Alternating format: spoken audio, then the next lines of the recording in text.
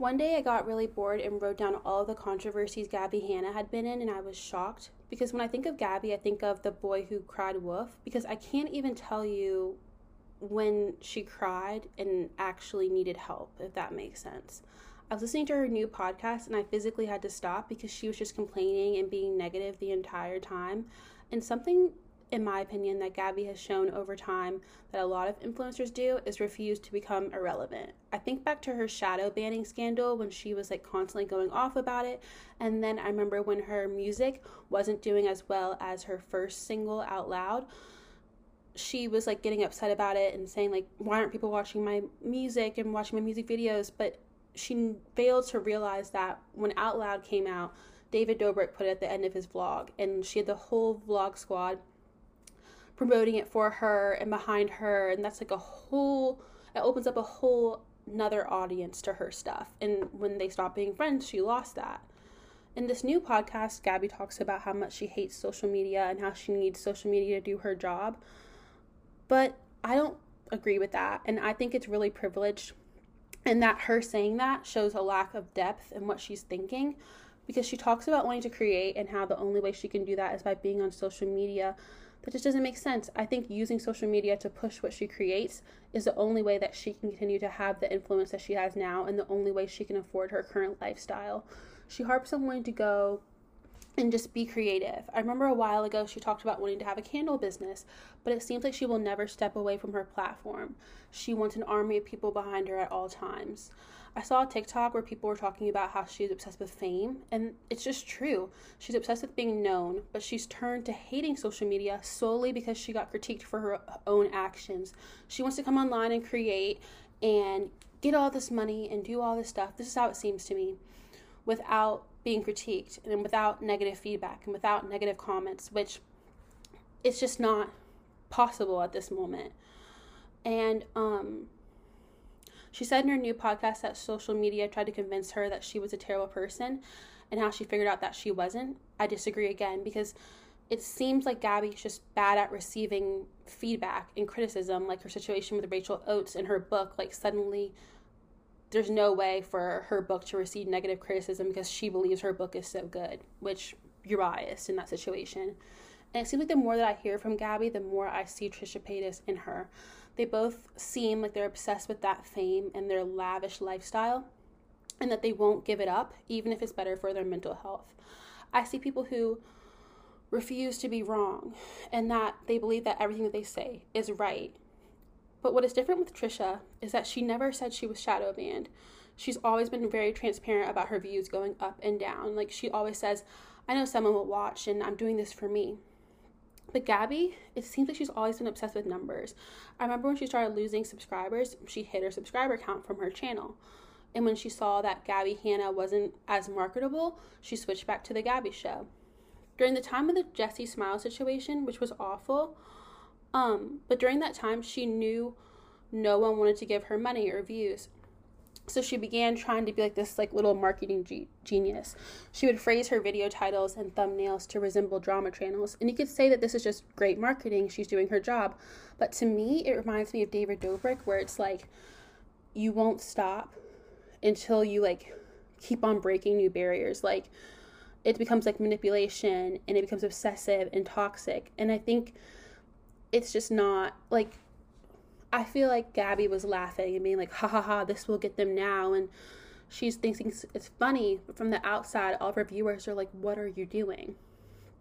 You're so obsessed with this just getting ahead that you don't realize what cost it comes at. The whole clickbait titles things, when can people just not care about being rich? When can people just not care about having a lot of money?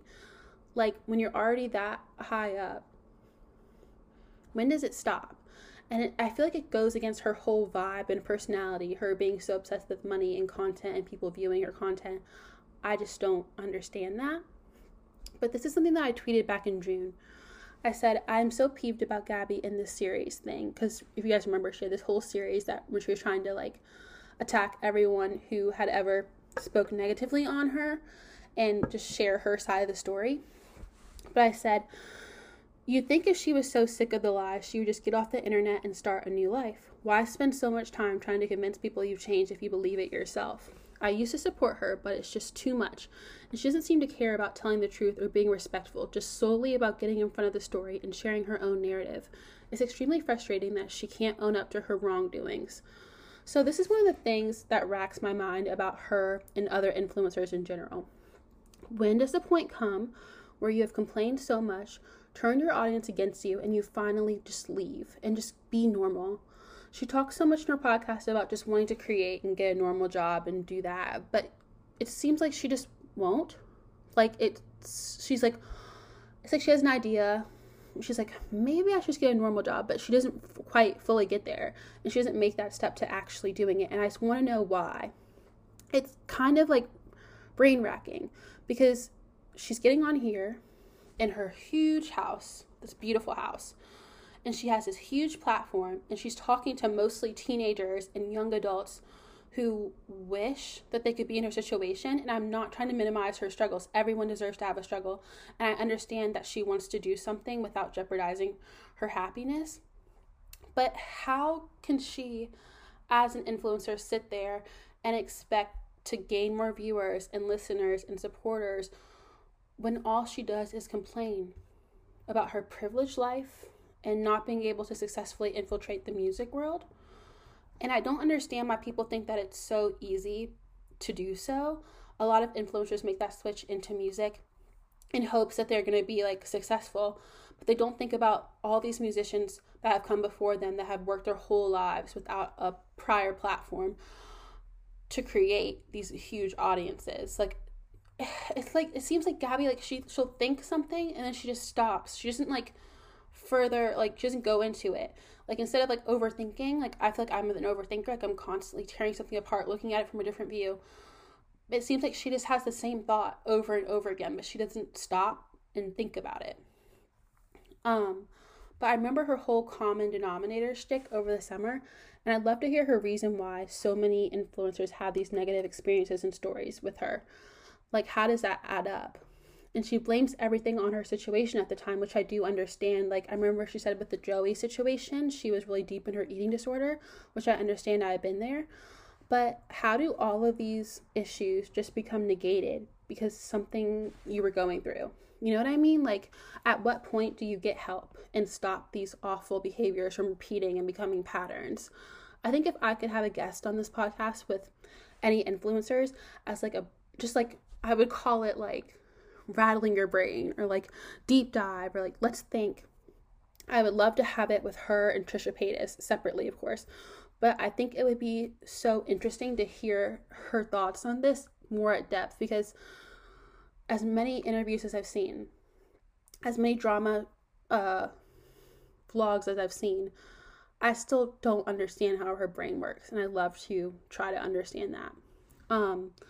I also did see her talking about wanting to save the world prior to this podcast name change, and I would love to know how her most recent episode related to that idea. I don't know. I only got 17 minutes in, but I would love to know how the first episode of a podcast called Trying to Save the World or whatever relates to that.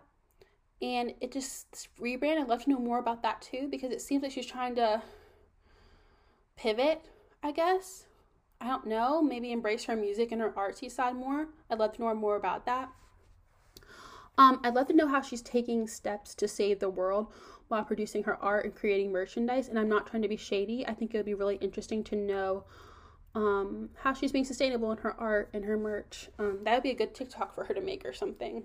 I think that her new art page and the new podcast is a stride in the right direction, and it will allow her to create without as much of a social media presence.